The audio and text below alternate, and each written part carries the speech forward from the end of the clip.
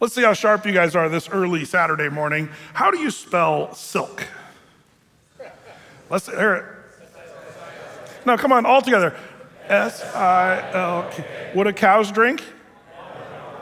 Half of the guys, water. You see, you're pretty sharp this morning. Some of you said milk. I heard you. That wasn't me, I didn't say that. Yeah. Steve's mother had 3 children. The first child was named April. The second child was named May. What was the third child's name? See, you guys know all these. That's too old. So yeah, some people would say June, but I said it was Steve's mother. So anyway, okay, one more. I can't get you guys. You're too sharp. Why is it against the law for a person living in New York to be buried in California? Because he's still alive, yeah. You know, you say, Brett, that's dumb. You know what's even more dumb than that is the way Satan can deceive people so easy. Like you say, Brett, those are just parlor tricks. You know, you get the word silk and you plant it in people's head, and then they kind of say milk. Unless they know something's coming, they might be a little leery. But a lot of people that don't really think about it, they're like, oh yeah, cows drink milk. Oh wait, no, they don't. You think that's just a little parlor trick? Well, that's really all Satan has, is a bunch of little tricks that he uses to trick people and to deceive people. He's a liar and a deceiver. That's what Satan really is. The Bible is clear on this. And I think he's gotten pretty good at duping people. People are getting bamboozled. I like that word. We need to bring that back. Bamboozled by Beelzebub. Are you someone who's easily bamboozled by Beelzebub? Because Satan runs the same tricks over and over and over again. And one of the things that I think particularly men are called to in the Church of Jesus Christ, and again, there's going to be people that really don't like what I'm saying here because men and women can do exactly the same thing. That's one of Satan's deceptions, by the way. I saw a cover of a magazine when I was in the grocery store, and there's a picture of a guy that sort of looked like a man, sort of, from here up, but had a big pregnant belly. Man, gives birth to baby. And I think, man, people are so deceived. That's actually a biological woman who's giving birth to a baby. And yet the world wants to believe that it's a man giving birth. And people believe that with all their heart, mind, soul, and strength, that there's men that can deliver babies. They believe that. How did that happen?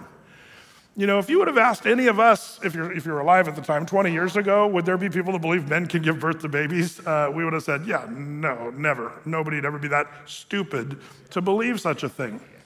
But now, like half of our population would say, yeah, men can give birth to children. And, it's like, where did that come from? It came from Satan's deceiving, little tricks that he often uses. And it's an old trick. It's the same play over and over and over again.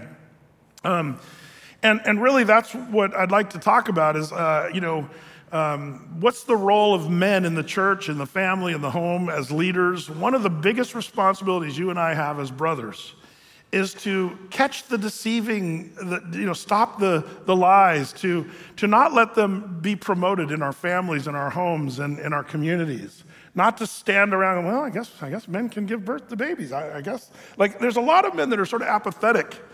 But I do believe men and women are different. I think men and women are wired different. God gives us different talents and giftings. And I know there's probably a scale, of what we're really good at versus what we're not compared to women.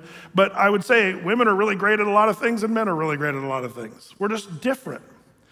But one of the things men are supposed to be good at is discerning wackoness. We should be able to smell out deception from Satan. And we're supposed to be good at that. And that's, by the way, the reason God says, I want men to lead the church. One of the big deceptions that's happened in the Church of Jesus Christ, and again, this is not popular, but it never stops me, and I don't care what's popular really. But what the Bible says is men are to lead the church. In the area of pastoring and eldering, elders and pastors are called to be men in the church. Does anybody remember why did God say that through Paul to Timothy? Because it was not Adam who was deceived, but it was the woman who was deceived. See, here's the thing. George Fox College, who hates us, because we're a complementarian church, where we believe men should lead the church in the pastoring and eldering of a church. And we don't have women elders or pastors. So we're hateful, misogynistic. They teach that over at George Fox. We've had a bunch of students, come and say, Pastor Brett, my teacher at George Fox told us, whatever you do, don't go to that horrible Athey Creek Christian Fellowship. It's because we don't have women pastors, They have many arguments. One of their arguments is, that was just Paul talking to Timothy. There was the goddess Diana in Ephesus. And so because there was this goddess thing going on in Ephesus, that was just specifically for Ephesus, for Timothy. The reason that argument is so goofy and bamboozled by Beelzebub is because Paul says, here's why men should lead the church. And he doesn't go to Ephesus. He doesn't talk about the first century. He doesn't even talk about the BC days. He actually goes to the very beginning of all time and says, the reason why men lead the church is because of what happened in the Garden of Eden with Adam and Eve. And because of that, men are supposed to lead the church. See, he goes outside of culture and Ephesus, and the example that Paul gives is one of all humanity. And by the way, this just shows itself so practically in so many ways. As someone who kind of keeps the finger on the pulse of, what's going on around the world and religion and stuff like that, I do watch a lot of things. But one of the things you'll notice is all the weirdness within so-called Christianity. How Christianity, some of it kind of ebbs into a little bit of New Age. Have you guys seen that? New Age creeping in. New Age is the old lie. It's the oldest lie in the book. It's called New Age, but it's an old lie. And it goes all the way back to Genesis chapter 3, which we're going to look at here. But you'll find 99.999% of all New Age thought and things that have tweaked out the church come from women leaders in the church. Just check it out. Some of the big New Age names, maybe some of you are old enough to remember Shirley MacLaine as she ran down the beach. I am God, and, awaking the goddess within and blah, blah, blah. It moved from from kind of spirituality to New Age. Oprah Winfrey started out as kind of a Christian, but then she moved and started to ebb more into New Age, and now she's like one of the greatest leaders. If you don't know, there's millions and millions of women. Some of you might say, Brett, why are you always joking around about Oprah being like Buddha or Gandhi or Muhammad or Allah or whatever? Because she's like a religious guru in of her own right. She's got millions and millions of followers in her book club, sort of New Age kind of paraphernalia. She uses books and all this stuff. It's crazy stuff, actually. But women just eat it up. You don't see a lot of men jumping on the Oprah Winfrey bandwagon. It's all women. Now, I'm not knocking women. Women, I think one of the reasons they're susceptible to being deceived by these kind of weird spiritual things is because women just innately are more spiritual than men are, which is actually a really beautiful thing. I'm so thankful for the women at Athey Creek because there's a depth and a spiritual desire to go deeper and to be worshipful and to have a passion toward the Lord, which sometimes we as men are a little more bumps on the log, just sitting around going, well, theology, which is great. I love theology and doctrine. But having a love for Christ and a relationship with God, I've just noticed the women tend to kind of be better examples of what that should look like than oftentimes we men. At the same time, we men often hold on to the things that are more solid when it comes to biblical teaching. By the way, one of the things I'm so thankful for of our women's ministry, and honestly, our women's ministry takes heat from the outside world because, the gals that teach in the women's studies, like next week when Devoted's teaching, Amy McReynolds will be teaching the ladies, and she's as solid as they come. And she spends a lot of time reminding that men are to lead the church and wives, you're supposed to follow the leadership of the men in the church. Like she's teaching the things that are not popular with George Fox and in a lot of the world, but she's doing it well. I'm thankful that we have a group of women that actually say, we really care about what the Bible says, and we're not going to try to twist scripture to sort of fit the culture of the day. One of the most dangerous things is all these women, influencers on social media or women speakers that go around speaking at churches and stuff, and their doctrine is where it starts going a little cattywampus. Be wary of that. Husbands, are you covering your wives in what they're listening to? It's amazing how much bad theology is coming out of certain ministries of these women that probably some of your wives are following and thinking are awesome. And you're like, well, that's my wife. She can do whatever she wants. Wrong. You are the husband. You're supposed to be lovingly covering your wife to make sure that, you're the one that's kind of supposed to discern, what's coming into my home? What is my family starting to embrace? And I've seen a lot of men wonder, wow, when did my wife start thinking this way? And why did she start embracing that notion? And, it's interesting to watch all the women that were maybe considered more mainstream 10, 15 years ago, that have got off the rails. If you're talking about Jen Hatmaker or Beth Moore, like there's people that, your wives are probably following that were once kind of deemed more solid, but they've gone off the rails. And it's just kind of heartbreaking. Well, Brett, that's my wife's fault. You should be talking to them. Wrong. You are the man. Man up. Be a covering. Don't be a dupe. Don't be bamboozled by Beelzebub. That's what happens here in Genesis chapter 3. Let's just take a look and remind ourselves what happened there in the garden. That's the thing Paul references when he talks about this in the book of 1 Timothy. But it's Genesis chapter 3, and we start there in verse 1. Now the serpent was more subtle than any beast of the field which the Lord God had made. And he said unto the woman, Yea, hath God said, You shall not eat of every tree of the garden? And the woman said unto the serpent, We may eat of the fruit of the trees of the garden. But of the fruit of the tree which is in the midst of the garden, God hath said, You shall not eat of it, neither shall you touch it, lest you die. And the serpent said unto the woman, You shall not surely die. For God doth know that in the day you eat thereof, then your eyes shall be opened, and you shall be as gods, knowing good and evil.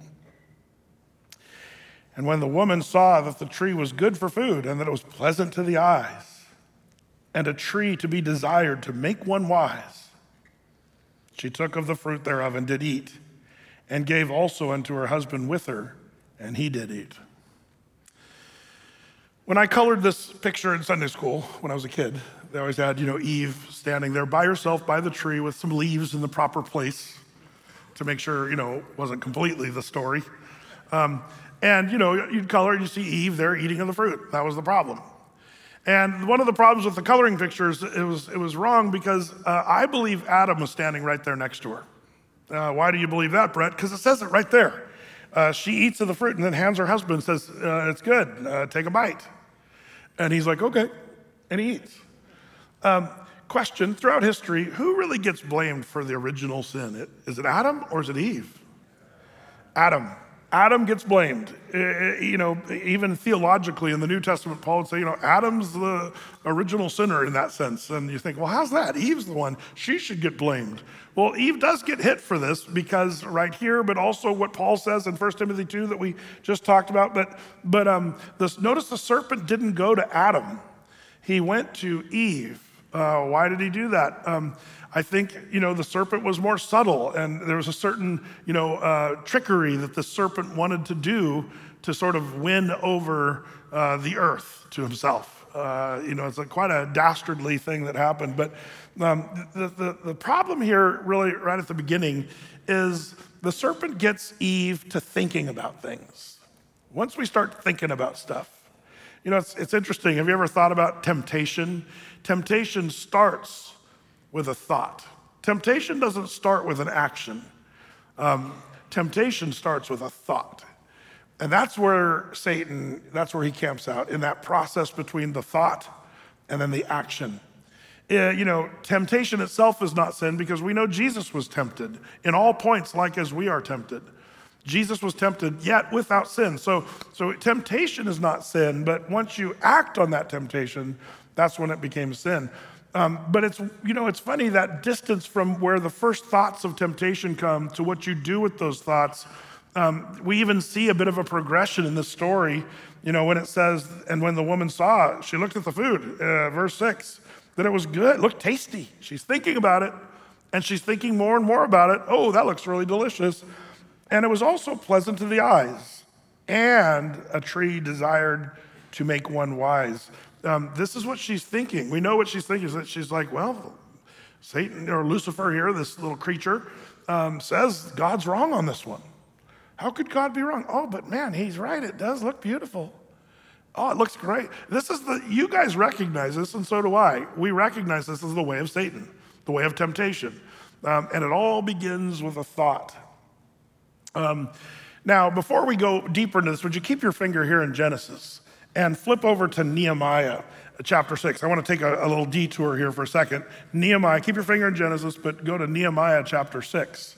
And there's an interesting story here, and I love this. This is kind of a one of many. I could have picked probably 20 great stories of the Old Testament that would have fit this perfectly, but I do love this story just because of the symbology of temptation and the way the enemy works. This is more the way the enemy works with men. Again, I always like to kind of chuckle about how God caused Eve to fall rather than causing Adam to fall. Eve was tempted by enlightenment, becoming more like God. Notice Adam wasn't really even tempted by that. It was like if Adam were there by the tree and he says, you'll be like God, your eyes will be open, Adam would have, and walked away. Because that's just dudes. We're not like, oh, I'd love to have my eyes opened and find my third eye of understanding. I mean, there are guys that think that way, but I've noticed they tend to be a little soft. I'm not trying to be mean. I'm just saying, guys that get into that kind of new agey stuff, it's just kind of it's not a right way to act or think. But the man, how does that look? Well, here's a man being tempted in an interesting way, but Nehemiah is the guy who gets it right. I love this. It's chapter 6, verse 1. Now it came to pass when Sanballat and Tobiah and Geshem, the Arabian, and the rest of our enemies heard that I had builded the wall, and there was no breach left there, and though at that time I had not set up the doors upon the gates. Now pause. What's going on here is Nehemiah is sent by Artaxerxes to go rebuild the wall around Jerusalem after the captivity of Babylon. So there's just a handful of Jews that came back from Babylonian captivity, and now they're in danger. They're trying to rebuild the walls of Jerusalem while there's enemies all around that don't want that to happen. They don't want walls around Jerusalem because the enemies want to, pick on the Jews. So the Jews are constantly trying to build the wall. They're still very vulnerable because he's got the walls pretty much done. There's no more breaches in the walls, but he hasn't hung the gates of the city yet. So they're still wide open to trouble.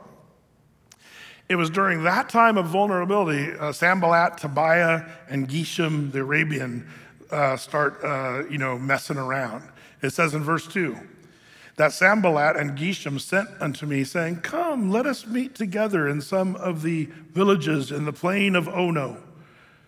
But they thought to do me mischief. What's going on here?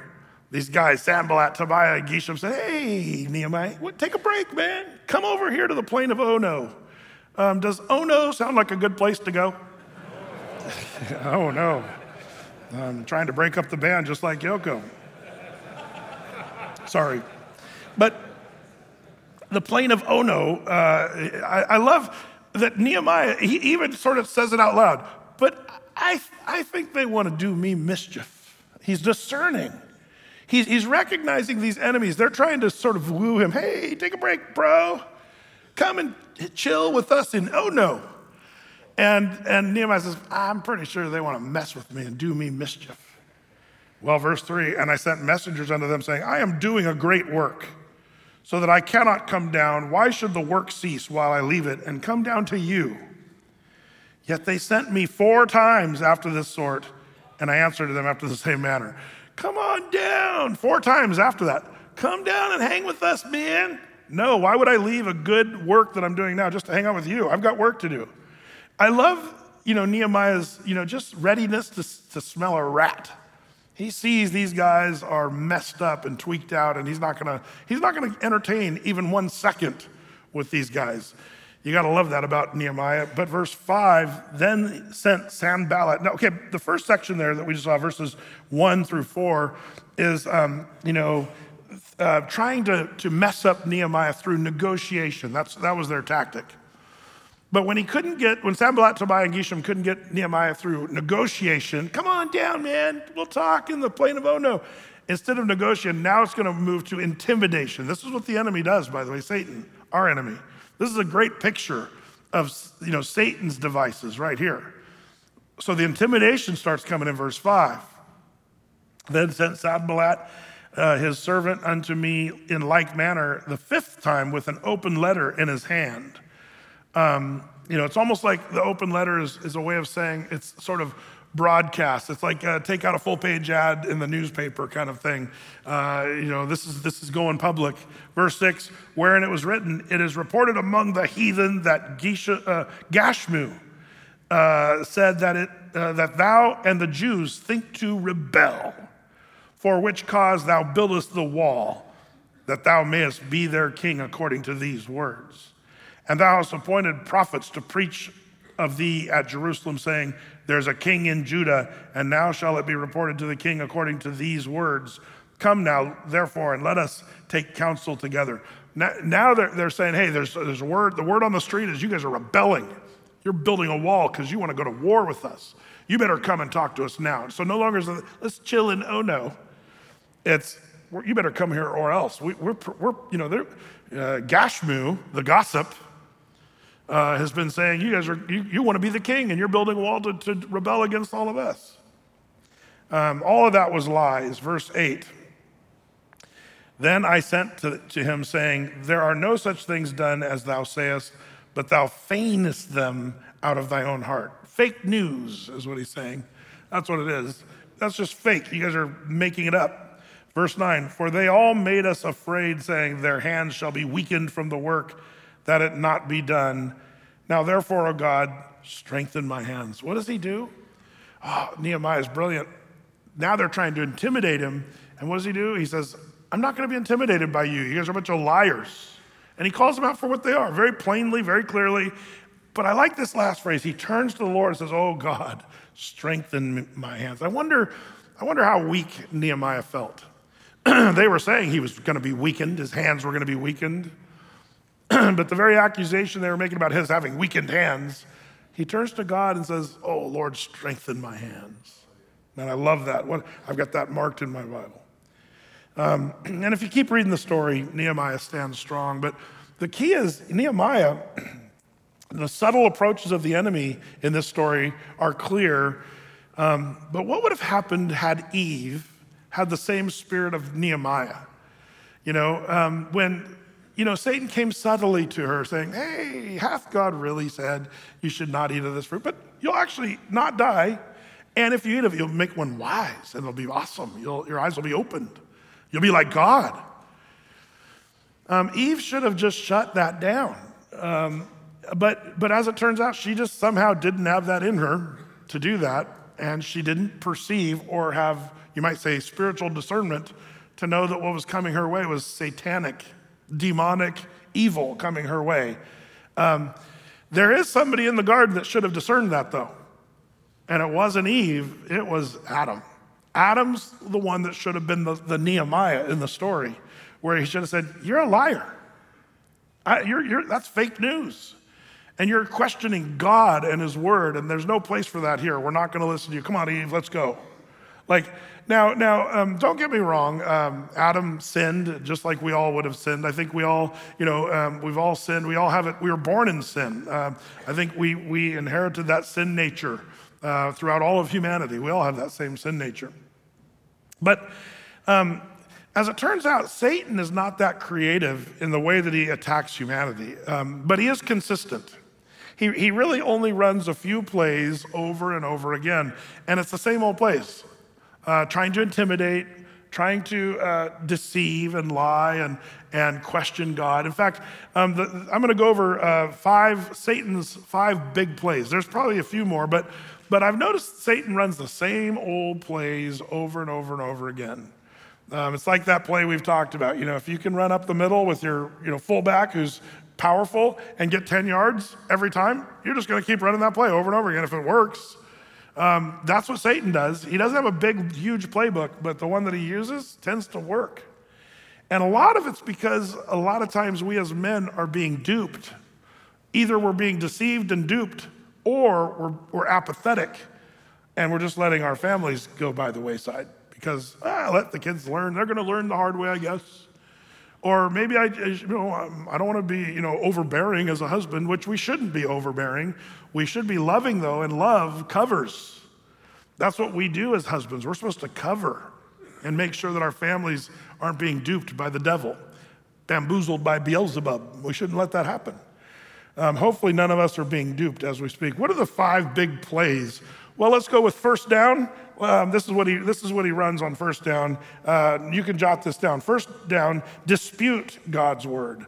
Let's go back to Genesis chapter 3 real quick. Genesis 3 is where we kind of read what Satan did this. In fact, you can see these old tricks right here in this very first temptation of humanity. First down, dispute God's word. We see that in verse 1. The very first thing he says, the first little words out of his little Lucifer lips, hath God said? That's the very first thing we hear of Satan, from Satan in the Bible.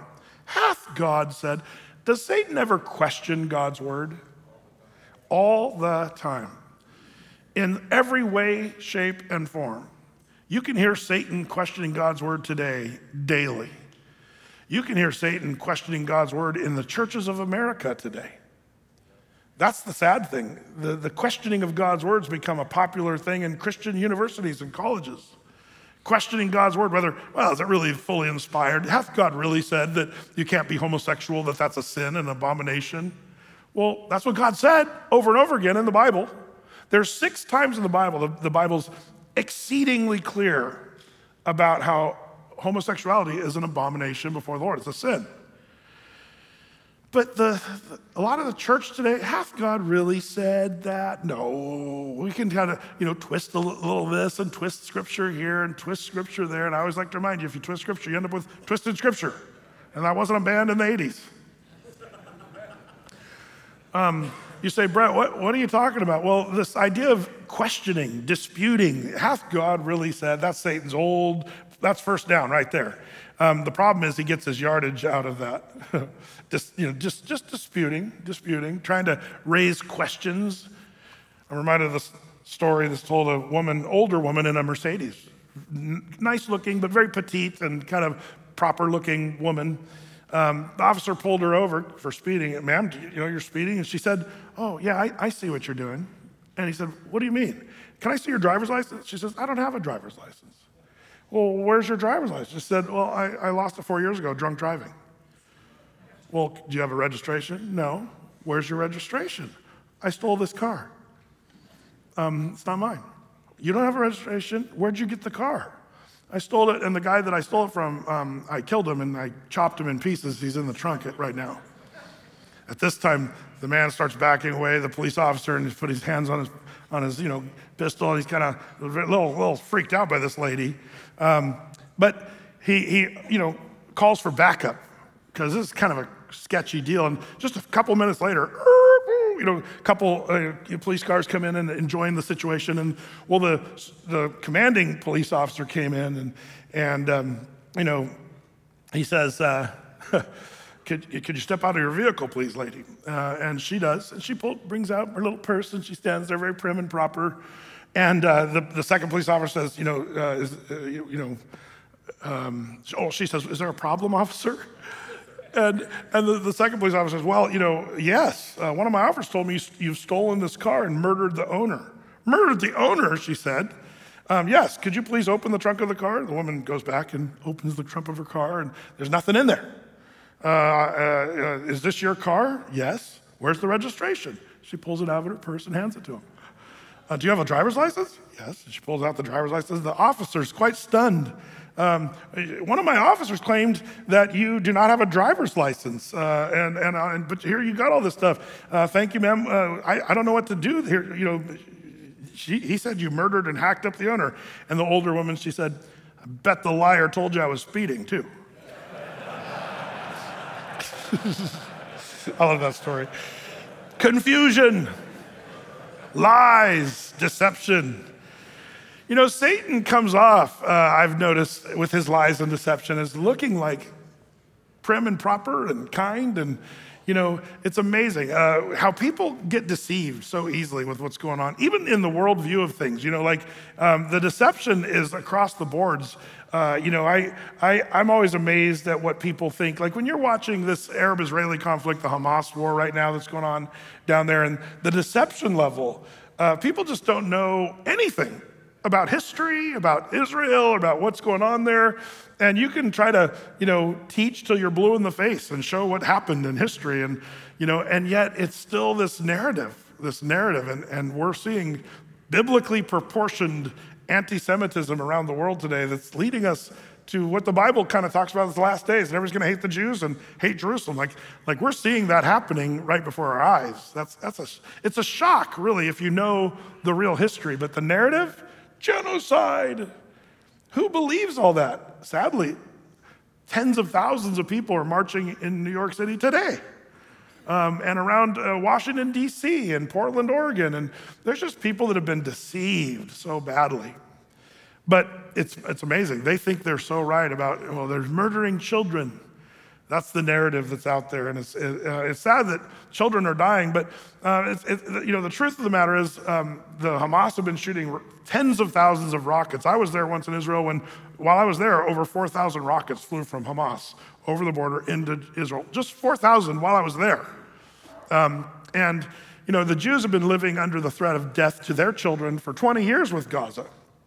And it's a little bit of a shocker to see the world thinking that the Jews are committing genocide, when really they're just trying to stop being shot at by rockets and having them annihilated. If there's anybody who's genocidal, or let's say what people in the world have been more targeted to be ethnically cleansed than the Jewish people throughout all of history, and yet the world is just acting like, no, the Jews are the genocidal ones. This is exactly what Satan does. He'll say, hath God really said the Jews are my people?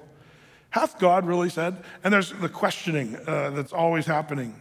It's interesting, the Satan will do that with you, and you might even know, scriptures, but you'll kind of think, well, hath God really said, don't lay your treasures on this earth, but lay your treasures up in heaven and live more of the heaven? Hath God really said that? No, let's get the big house and get lots of cars and money and be greedy and stuff. Like that's American way.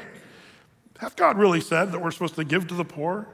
There's some of us question what God has said. You're weary and tired. Hath God really said, come unto me, all you who are weary and heavy laden? Like Satan just constantly will question the word of God, and people just kind of blow it off. So the first thing is to dispute. Hath God really said? The second notion, the second down, if you would, the Satan will run this play, the old distort God's word. If he hasn't, been successful in questioning or disputing God's word, secondly, he'll distort God's word. And that's what happens in this whole story. Check it out. In fact, what's interesting about this is it's not just Satan who's distorting, but Eve contributes to the distortion. She does some bad math here. Bad math? Yes. First she subtracts, then she adds. If you're talking about God's word, is it ever good to subtract from God's word or add to God's word? No, and this is something we have to all be very careful about, especially those of us that handle the word of God, not to leave stuff out. But I see that happening all the time, by the way. But Eve did not get this right. In fact, she subtracted something. When you look at verse 2, the woman said unto the serpent, we may eat of the fruit of the tree of the garden. She's already subtracted. Does anybody know what word she subtracted? Anybody? Freely. You see that? There's a big difference. Verse 16 of the chapter 2, and the Lord God commanded the man, keep that in mind, by the way. Who's the one who was given the commandment about all this? The man. He's the one who was given the rules by God. So he commanded the man, saying, of every tree of the garden thou mayest freely eat. Now Eve's just saying, well, we can eat of that, we get to eat of, See, remember, Satan says, hath God, you said you can eat of every tree? And she said, we may eat of the fruit of the tree. She left out freely, so that's starting to subtract. By the way, what's the big difference between eating versus eating freely? Just the graciousness of God. One of the things Satan wants to remove from your mind is the gracious kindness of God. If he can kind of chip away and think, well, he was being kind of stingy because we don't get to eat of that tree. even though you get to eat freely of all the other trees, like that's just the big-hearted, loving, gracious God with Adam and Eve. But she took the word out, and I think you can't do that with God's word. And then she added, it's funny, the subtraction's like the modern liberalist, but the adding is like the cultist. She says in verse 2, and the woman said to the serpent, we may eat of the fruit of the trees of the garden, but of the fruit of the tree which is in the midst of the garden, God hath said, you shall not eat of it, neither shall you touch it, lest you die. She added the neither shall you touch it. God didn't say that. If you go back and read the whole narrative, God didn't say you shouldn't touch it. Now, Brett, are you arguing they should have touched it? I'm not making that case. But she added to it. And sometimes I've noticed if the enemy can sort of chip away at God's grace, he will also try to chip away at saying, oh, God just wants to kill all the fun. You can't even touch the tree. That's one of the tactics of the enemy, to add to the word, to subtract to the word. That's what Eve does. Once you start messing with God's word, if you leave stuff out or add stuff to it, it distorts God's word. There's a distortion. I was reading about at the base of the Tetons in Wyoming. Has anybody ever been to Jackson Lake, Wyoming? Some of you guys? Some of the most beautiful photographs that have ever been taken are at Jackson Lake. And the reason why is just the situation. In the morning particularly, the lake is just like glass. And up against the backdrop of the grand, I'll just show you one picture. You can find these all over the internet. People, they say it's like one of the greatest places to take pictures. But this is kind of the idea, the glassy lake, and then you see the Grand Tetons, reflected perfectly. And there's thousands of these pictures because it's just, they call it one of the most photographic places on the earth. It's interesting though, if you were standing on that shore and you took a rock and you just started skipping it out on that little lake there, then it would take and distort the picture. And that's what the enemy wants to do. He wants to just throw the little rock in and distort, get the ripples and go. It still sort of looks like the word. It still has the same ideas, but it's just a little distorted. And that's one of the things Satan wants to do, is he wants to distort the word of God. Eve gets it wrong. Whose fault is that? Adam's. It's Adam's fault. It was the man. Would you go back to Genesis 2:15 there, back up in that chapter? And the Lord took the man and put him in the Garden of Eden to keep it and to dress it and to keep it. To dress it and to keep it. The word keep means guard it. Question, what was Adam supposed to guard? I mean, the world was perfect at that point. What was Adam supposed to guard against? And, it might be obvious, but even though there was a perfection and Adam and Eve were sinless and everything was, creation was not in a fallen, horrible state, everything's beautiful, but you're supposed to keep the garden. What was he supposed to keep? I think Adam's job maybe was singularly to watch out for the serpent, to guard against the serpent. That was his job, and he dropped the ball, fumbled on this job. Just like men are fumbling today, we're supposed to guard it and keep our garden, our family, our homes, our church. We're supposed to be guardians from the same serpent that was messing with Adam and Eve. Well, that brings us to third down. Third down, Satan runs the next play. If you can't, get a first down disputing God's word or a first down distorting God's word, then he's going to deny God's word altogether.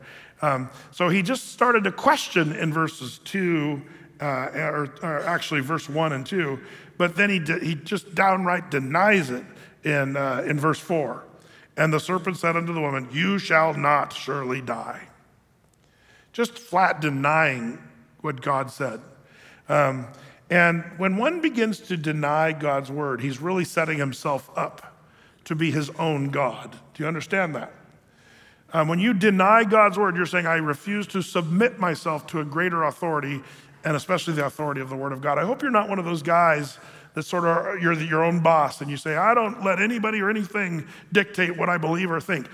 I find it really refreshing and great to not be my own boss. Now, I am sort of a boss in some ways. We have about 150 people on staff here at church, and I've got an amazing team that works here at Athey Creek. And a church our size, that's a pretty mean and lean staff, believe it or not. You might say, wow, we have 150 people. Most churches of over 10,000 people have a lot more people than that. But we have a hardworking staff. But, being the boss is not always the funnest thing. I miss the good old days when I was just one of the crew. Because it changes the relationship. But some guys, I've noticed that actually are bosses, they realize, it's not all that it's chalked up to be. You kind of miss the liberty. There's a liberty of being under someone else's authority because they're the ones who the buck stops with them. You're there just more in a supportive role. It's great. But once you're in charge, but see, I've found in life, you can try to be your own boss, but boy, that's a tall order. And you're going to fail with that, by the way, guaranteed. But good news, we have something as men that we all are submitted to, hopefully, and that is the Word of God. God is my boss, and He's a good boss at that. He knows what He's doing. He knows what I need to do. He gives me my marching orders, and the Bible is perfectly clear. The problem, when you're not a good employee, if you would, we're supposed to be servants of the Most High God. That's our job. But when you start denying God's word, do you understand what that looks like when God is in charge? I hope you're submitted to God's word. We've talked about submission in Ironworks studies. That's something we men should do better than even though people say, women submit to your husbands. No, that's not the only thing of the Bible that it says. It says, submit yourselves one to another.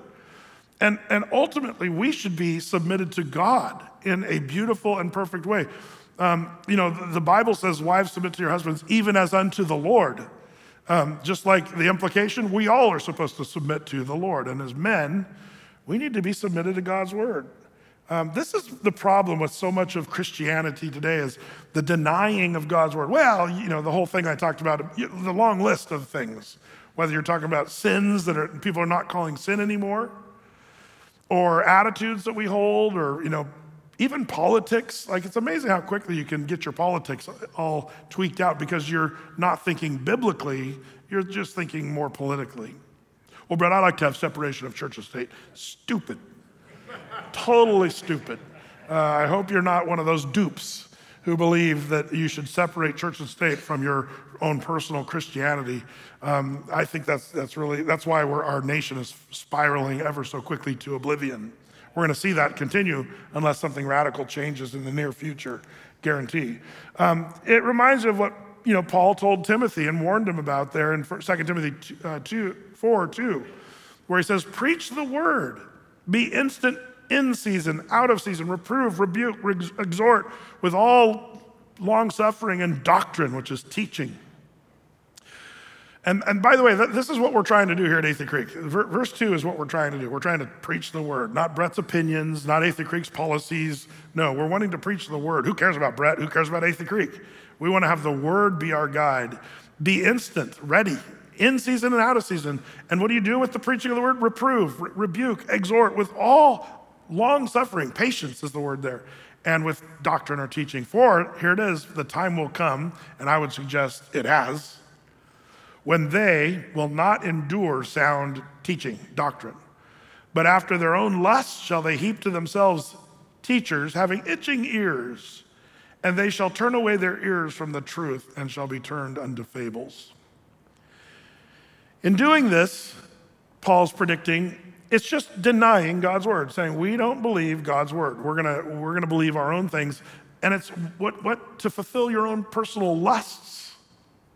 To make room for humanity's lusts.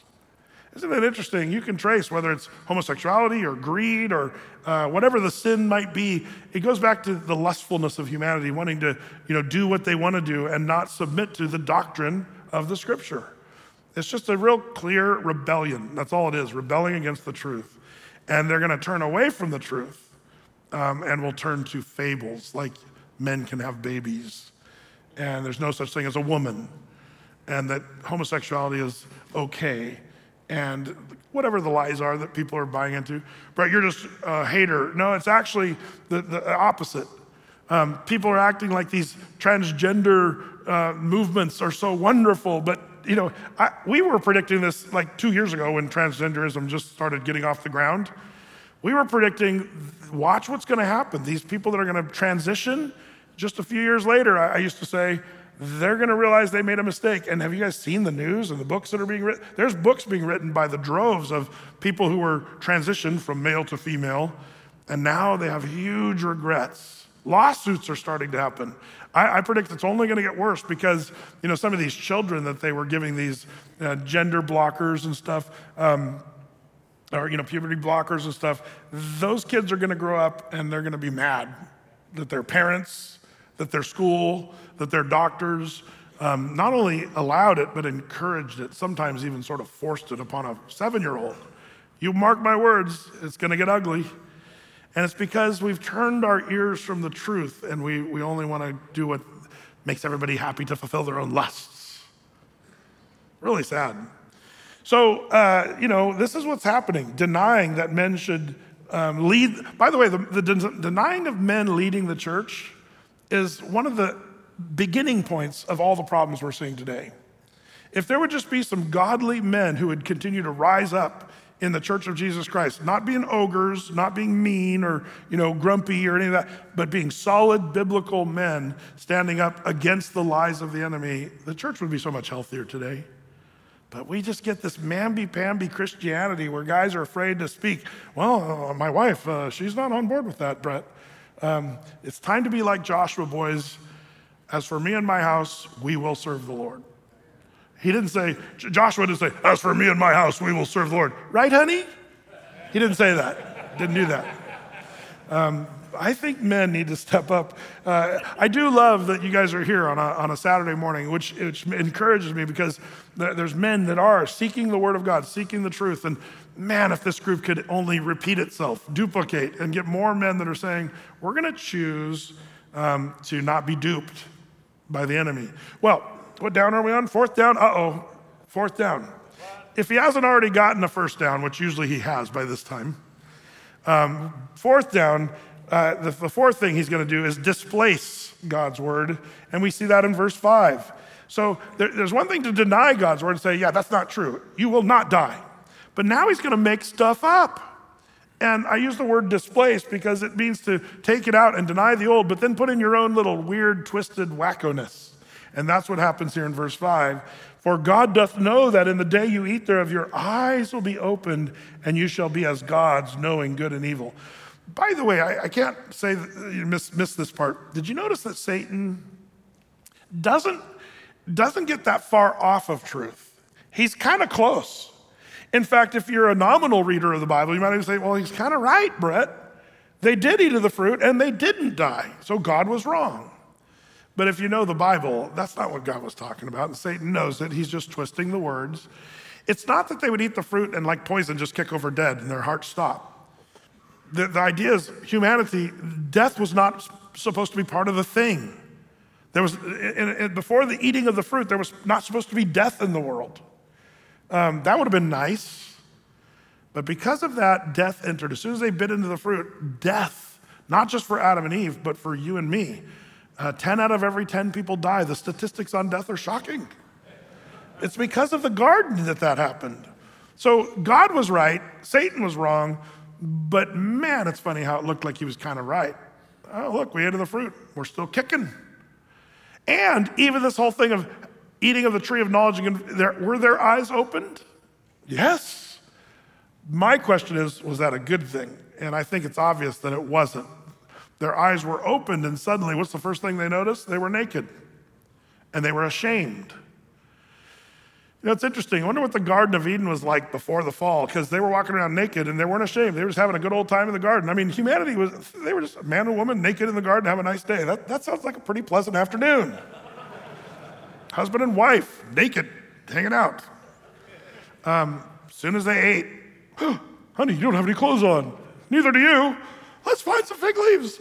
Like that's just sad. The whole thing's so sad because their eyes were open. See, Satan gets it right, sort of, but that's exactly what Satan does. He takes just a little bit of truth and just tweaks it and makes it sound better than it really is, but it's not. It's actually a lie. It's part of his lying. He doesn't just often boldly say something so often. Now, by the way, I think that's changed a little bit. Today, humanity is so stupid, he'll just boldly say stuff that's just totally opposite of what is true.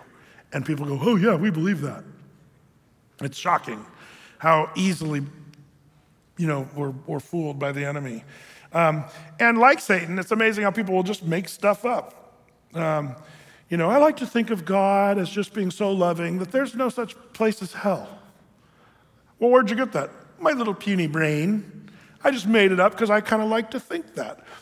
That phrase, I like to think that God is this, like the whole I like to think thing is just so, if it wasn't so tragic, it's really laughable. Just because you like to think something doesn't make it true. And yet people do that all the time. I've got one more, not only the fourth down. Let's suppose, sadly, Satan makes a touchdown, which he does, sadly, all the time. What's after fourth down? PAT, man, right? So that's the one we're on now. We're at the point after a touchdown. Number 5, disobedience. See, that's the next thing that happens. This is where everything in the world began to fall apart. It wasn't just the temptation to chomp the fruit, it was the disobedience that was actually there. 1 John 2:16, for all that is in this world, the lust of the flesh, the lust of the eyes, and the pride of life is not of the Father, but is of the world. And this is what happened. She saw that the fruit was attractive, good to eat. There was that lust of the eyes kind of thing going on. And the thing is, this is where such failure happens, when we just plain old disobey God's word, and that's where we're in total rebellion against the Lord. What's the way to do that? How do we stay away from that? Well, we already saw Nehemiah, who was bold, and he smelled the rat. And he says, I'm not going to leave the work that I'm supposed to do because I know you've got treachery. You're wanting to mess with me and you're wanting to derail me. So he didn't give him the time of day. But I love also how Nehemiah then turned to the Lord and said, Lord, strengthen my hands. What a great example Nehemiah was. Better than Nehemiah was Jesus under temptation. And we've done studies even fairly recently on that, haven't we? Where Matthew chapter 4, for example, Luke chapter 4, where Jesus was led into the wilderness to be tempted of the devil. And every single time Jesus was tempted, what did he do, guys? It is written. His scriptures, what ammo did he have? I love it. The Bible says we're in the spiritual battle, spiritual warfare. And the one offensive weapon we've been given is the sword of the Spirit. It's a weapon that we're supposed to use. And Jesus used it. He's being attacked by Satan, so he uses the weapon of Scripture. How are you doing on your ammo supplies? Are you guys ready for battle? Do you have your ammo? Brett, what are you talking about? Well, I always call them ammo scriptures because, man, we're doing battle. And I think there's some guys that just don't have ammo. Okay, I'm being tempted sexually. What do I do? Do you have ammo scriptures like Jesus had? It is written. Ta, ta, ta, ta, ta. Are you ready to roll with that? Because I believe that's the whole secret right there. Are you tempted to disobey God? To be disobedient to God? That's where you break out your 308. Huh? Winchester? No. Deuteronomy 308.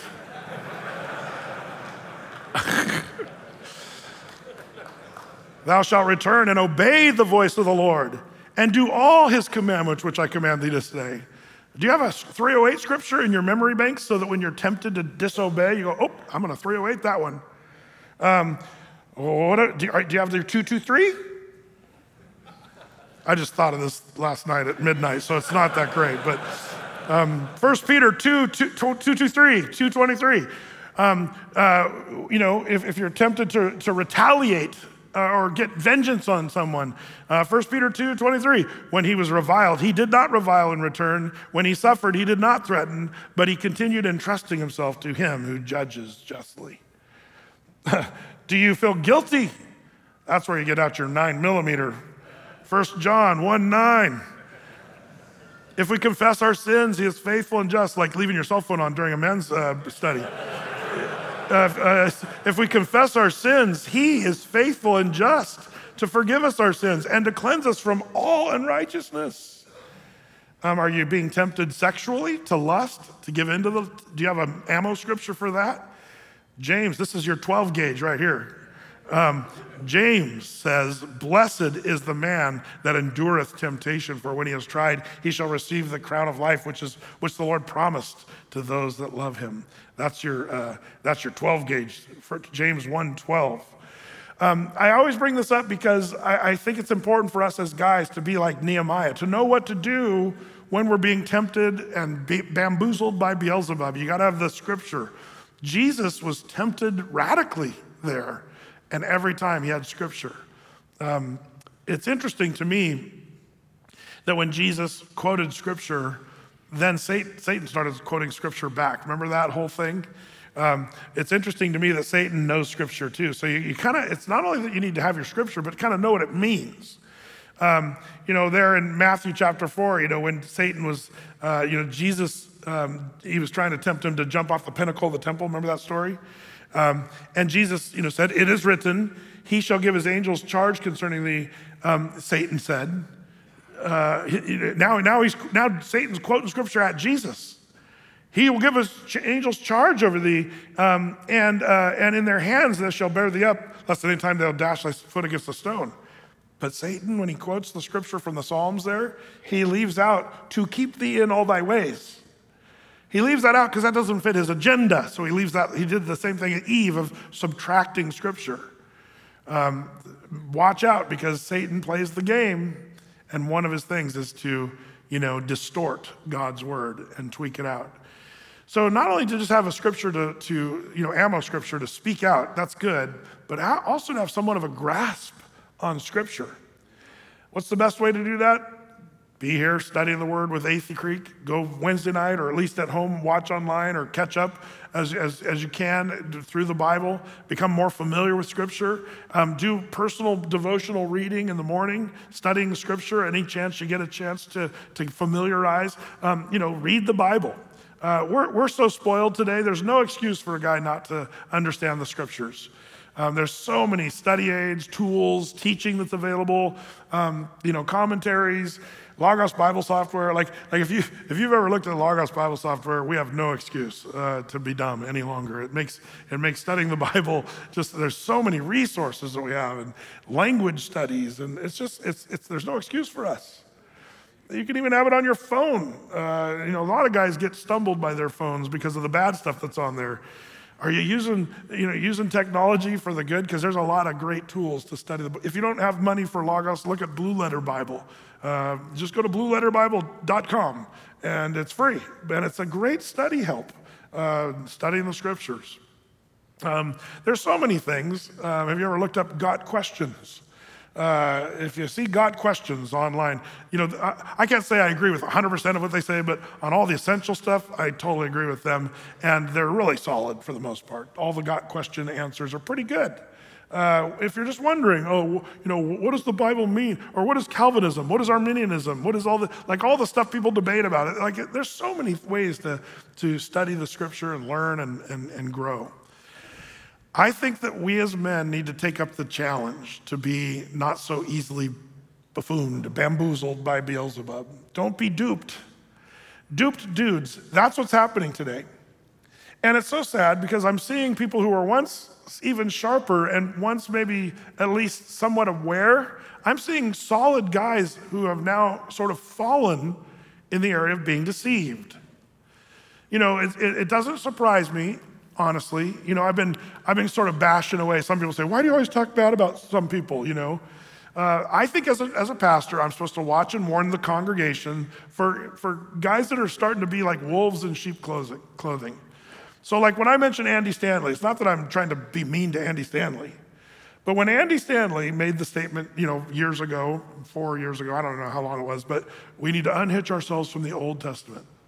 I knew we were in trouble with him at that moment. As soon as you unhitch yourself from the Old Testament, you're in big trouble. His father didn't unhitch himself from if you know Charles Stanley. But his son unhitched himself from the Old Testament, and I knew more is coming, and sure enough, this past month or two, he's now engaging more in the LGBTQ and accepting and inviting that in to normalcy in Christianity. And it's shocking. It's sad because he was once from a more solid background. And that's just one example of pastors that are caving in to the deception of the evil one. And it's heartbreaking. We should be praying for these pastors, praying for these churches. I'm finding to be an old school Christian pastor that preaches the Bible. We used to be in kind of a group of, well, at least we're all in the solid, pale of orthodoxy group, all the pastors that would stick to the truth. There was like a huge group that would say, not that, and it would be easy recognizable that person is stepping outside of the pale of orthodoxy. It was easy.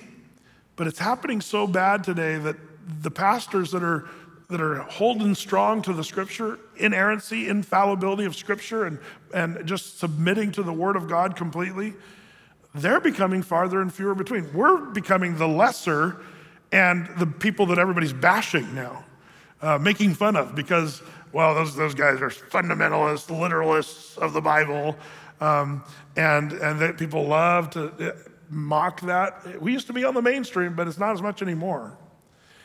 And it's because I think men that should have been standing up and not giving into the deception, they've just kind of been apathetic. I hope, Athey Creekers, that we would be men that are going to stand our ground, even if it costs you. Even if people make fun of you for being a fundamentalist Christian or a person who believes in the Bible and takes it literally. I'd rather go down in flames with that than to stand around being wishy-washy and only furthering the deceptions of the devil. Don't be duped dudes. Amen? Amen. Lord, I pray that this group of men might be able to go from this place more committed than ever to your word, to the truth of your word. Lord, I pray that we'd be guardians. We see where Adam dropped the ball there in the garden when he wasn't covering his wife and would just allowed her to get off on the tangent that was so wacko. And Lord, we see that tendency within our own homes where we can find ourselves allowing things with our kids and our family and our homes that have no business being there, and the apathy of men, just to stand off and hope things work out. Lord, give us a Joshua mentality. As for me and my house, we will serve the Lord. Give us a boldness. Give us an ability to understand and apply your scripture rightly to everything in our lives. Lord, we don't want to be duped, so give us a discerning spirit. May your spirit come upon these guys in a radical way that they'd have that discernment to see when things are the Sanballat and Tobiahs. Lord, I pray that we would recognize, like Nehemiah, the real intent, and that we wouldn't get caught up in their trickery. So give us wisdom. Bless my brothers, I pray. And we ask all these things, knowing you've heard our prayer. In Jesus' name, amen.